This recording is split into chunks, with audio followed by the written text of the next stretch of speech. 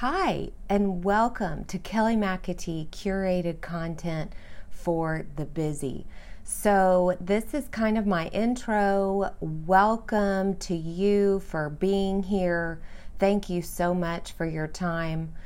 Basically, this started as my own journey through busyness. I have been so busy over the last 20 years, it has just about killed me. And I'm very thankful that it didn't, but we all live in a society where we are incentivized to be busy. It's like almost this very strange badge of honor. And I am looking to be done with that. I am looking to start a counterculture movement of loveliness and peace and wholeness and plenty of time to do the things that I love to do, and I want you to be able to do the same, because your gifts and abilities and the things that you are drawn to and that bring you joy and fullness of life are different than those things that do the same for me. And so there might be some overlap between us, which is fun because that's how we'll find each other. But I have found myself over the years I'm kind of sad that I don't get to see certain people, because if somebody is not in my normal pathway or routine of life, there's just no room or margin in my world to be able to fold them in. And quite frankly, I'm just sick of that. So I'm ready to craft my life, and I hope you are too, around the things that I want to be doing that bring me joy, and around the people that bring me joy, and I want to have room for that. So that is what curated content for the busy is all about. I have had to challenge myself a lot, which has not been a ton of fun. Not always. It gets easier. I'll tell you that the more you get used to it and the more you do it, it definitely gets easier, and you get better at it, and you can get quicker at making those adjustments in your world. But I found myself sitting there thinking like, golly, why am I so stinking busy? And quite frankly, this sucks. I looked at my calendar and it's like, there is no white space. There is no margin. No wonder I'm exhausted. And then you read books like The Ruthless Elimination of Hurry. And if you have not read that yet, oh my gosh, put it to the top of your reading list. I mean, I felt so encouraged by reading that, because I've thought, oh gosh, I'm not alone. Like, this is kind of a cultural epidemic that we've got going on here.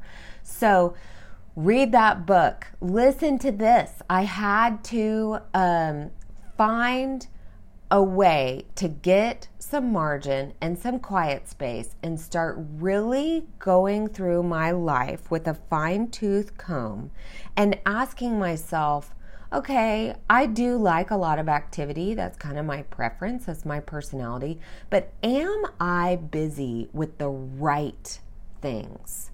So it's okay to enjoy a lot of activity. I've got a lot of interests and a lot of passions that I'll share over time.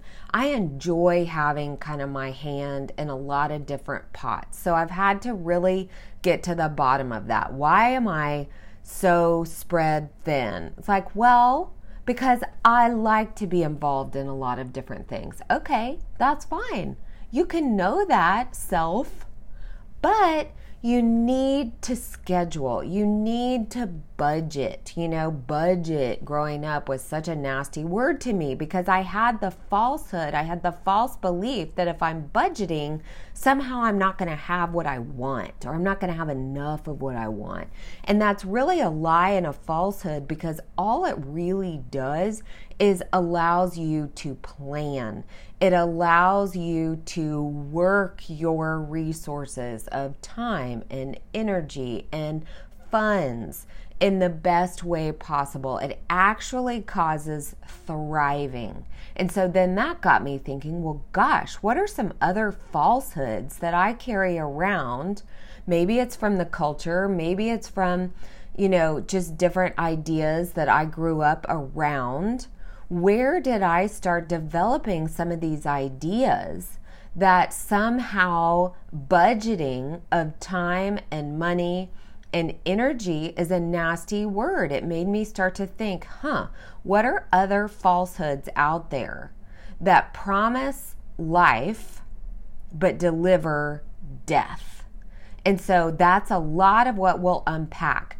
Through this kind of quest of figuring things out, I also came across this research, this way of thinking that is the 7 mind-molding mountains of cultural influences. So that was an incredible thing for me to find, because there are certain circles kind of across the nation that have been talking and teaching and working in the 7 mountains of cultural influences for 20, 30 years. And I just discovered it maybe 2 years ago. It's like, wait, why am I just now hearing about this when this has been so helpful for me to understand what I'm watching? We are all experiencing and witnessing real time the absolute and complete destruction of our culture, all that we hold dear, all that we value. And in a lot of ways, it feels like a switch has been flipped. Like we've just woken up and it's like, wait, what in the world has happened here? And then you start investigating, you're like, hold the phone. This stuff has actually been going on for 20, 30 years. And what we're feeling and experiencing is the blooming of that. It's like, okay, all right, we got to get a hold of this. We got to get to the root of it. And we have got to take back our communities. We've got to take back our households. We've got to take back ourselves. It always starts with ourself, and then it spills and overflows to our household. And then that spills over into our communities, and then our cities, and then our states, and then our nation, and then the whole world.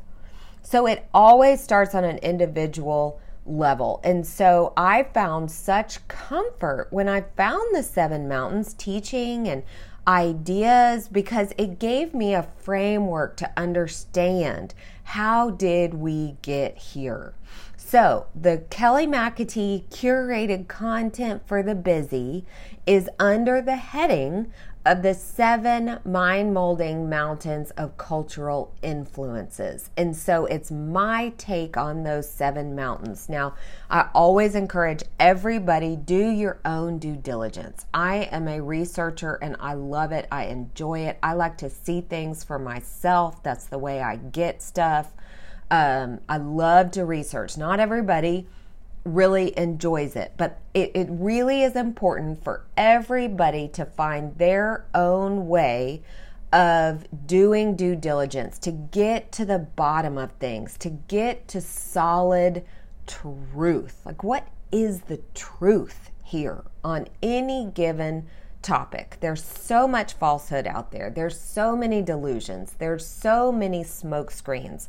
And when I talk about falsehoods, here's what I mean.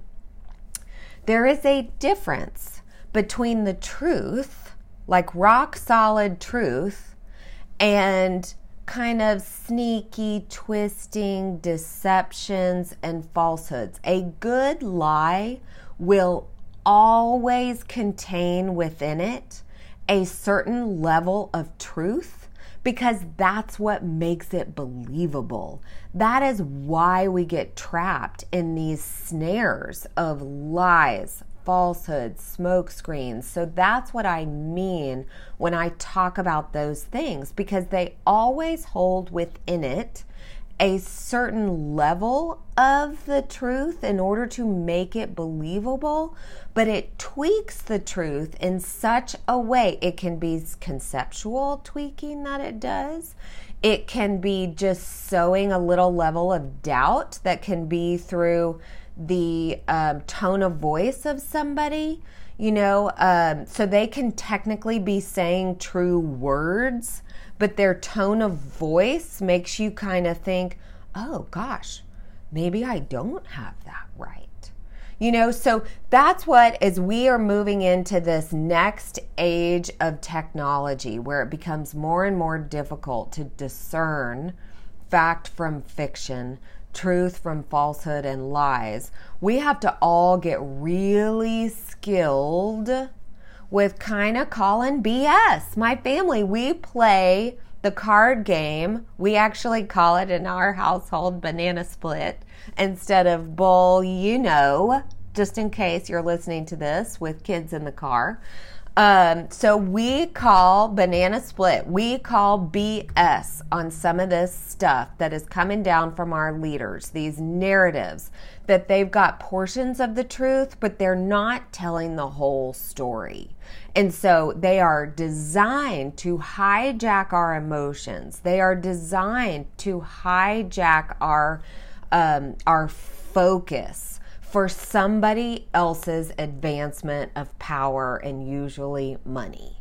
So the whole idea behind the curated content for the busy is for every single one of us on a continual basis to be asking ourselves, wait, okay, am I busy with the right things? Is my world full of the things that are right and good for me as an individual, for my household, for my community, for my city, for my state, for my nation? And it always starts small. It feels so overwhelming when we start big. We've all felt so overwhelmed by oh my gosh, there's so much work to do in this nation. How did we get here? And that can cause us to shut down. And now is not the time to shut down and give up and surrender to hopelessness. Now is not the time to do that. Now is the time to hold on. Whew, okay, y'all, let's take a breath. Let's really start to look at this stuff. Let's really start to get to the bottom of this. And so my approach is always to take small steps often. Let's take little bites, and then over time, before we know it, we have actually dealt with big things. And you look back and you go, oh my gosh, how did we do that? Well, we did it one bite of a time. One bite at a time. There's this great saying, how do you eat an elephant? Well, you do it one bite at a time. I hope nobody out there is eating elephants unless they are starving and absolutely have to. But I digress. So I hope you'll join me. I hope you'll share this with people. I hope that you will subscribe to my Substack so that you are never out of the know of the things going on. And I hope that you will take small steps often. And the reason that I hope that for you is because I have found such freedom, such hope, such excitement in my path of doing that. And so bless you and your family today with small steps often, with eyes to see and ears to hear, with the crafting of your world to be exactly what you have always dreamed that it will be.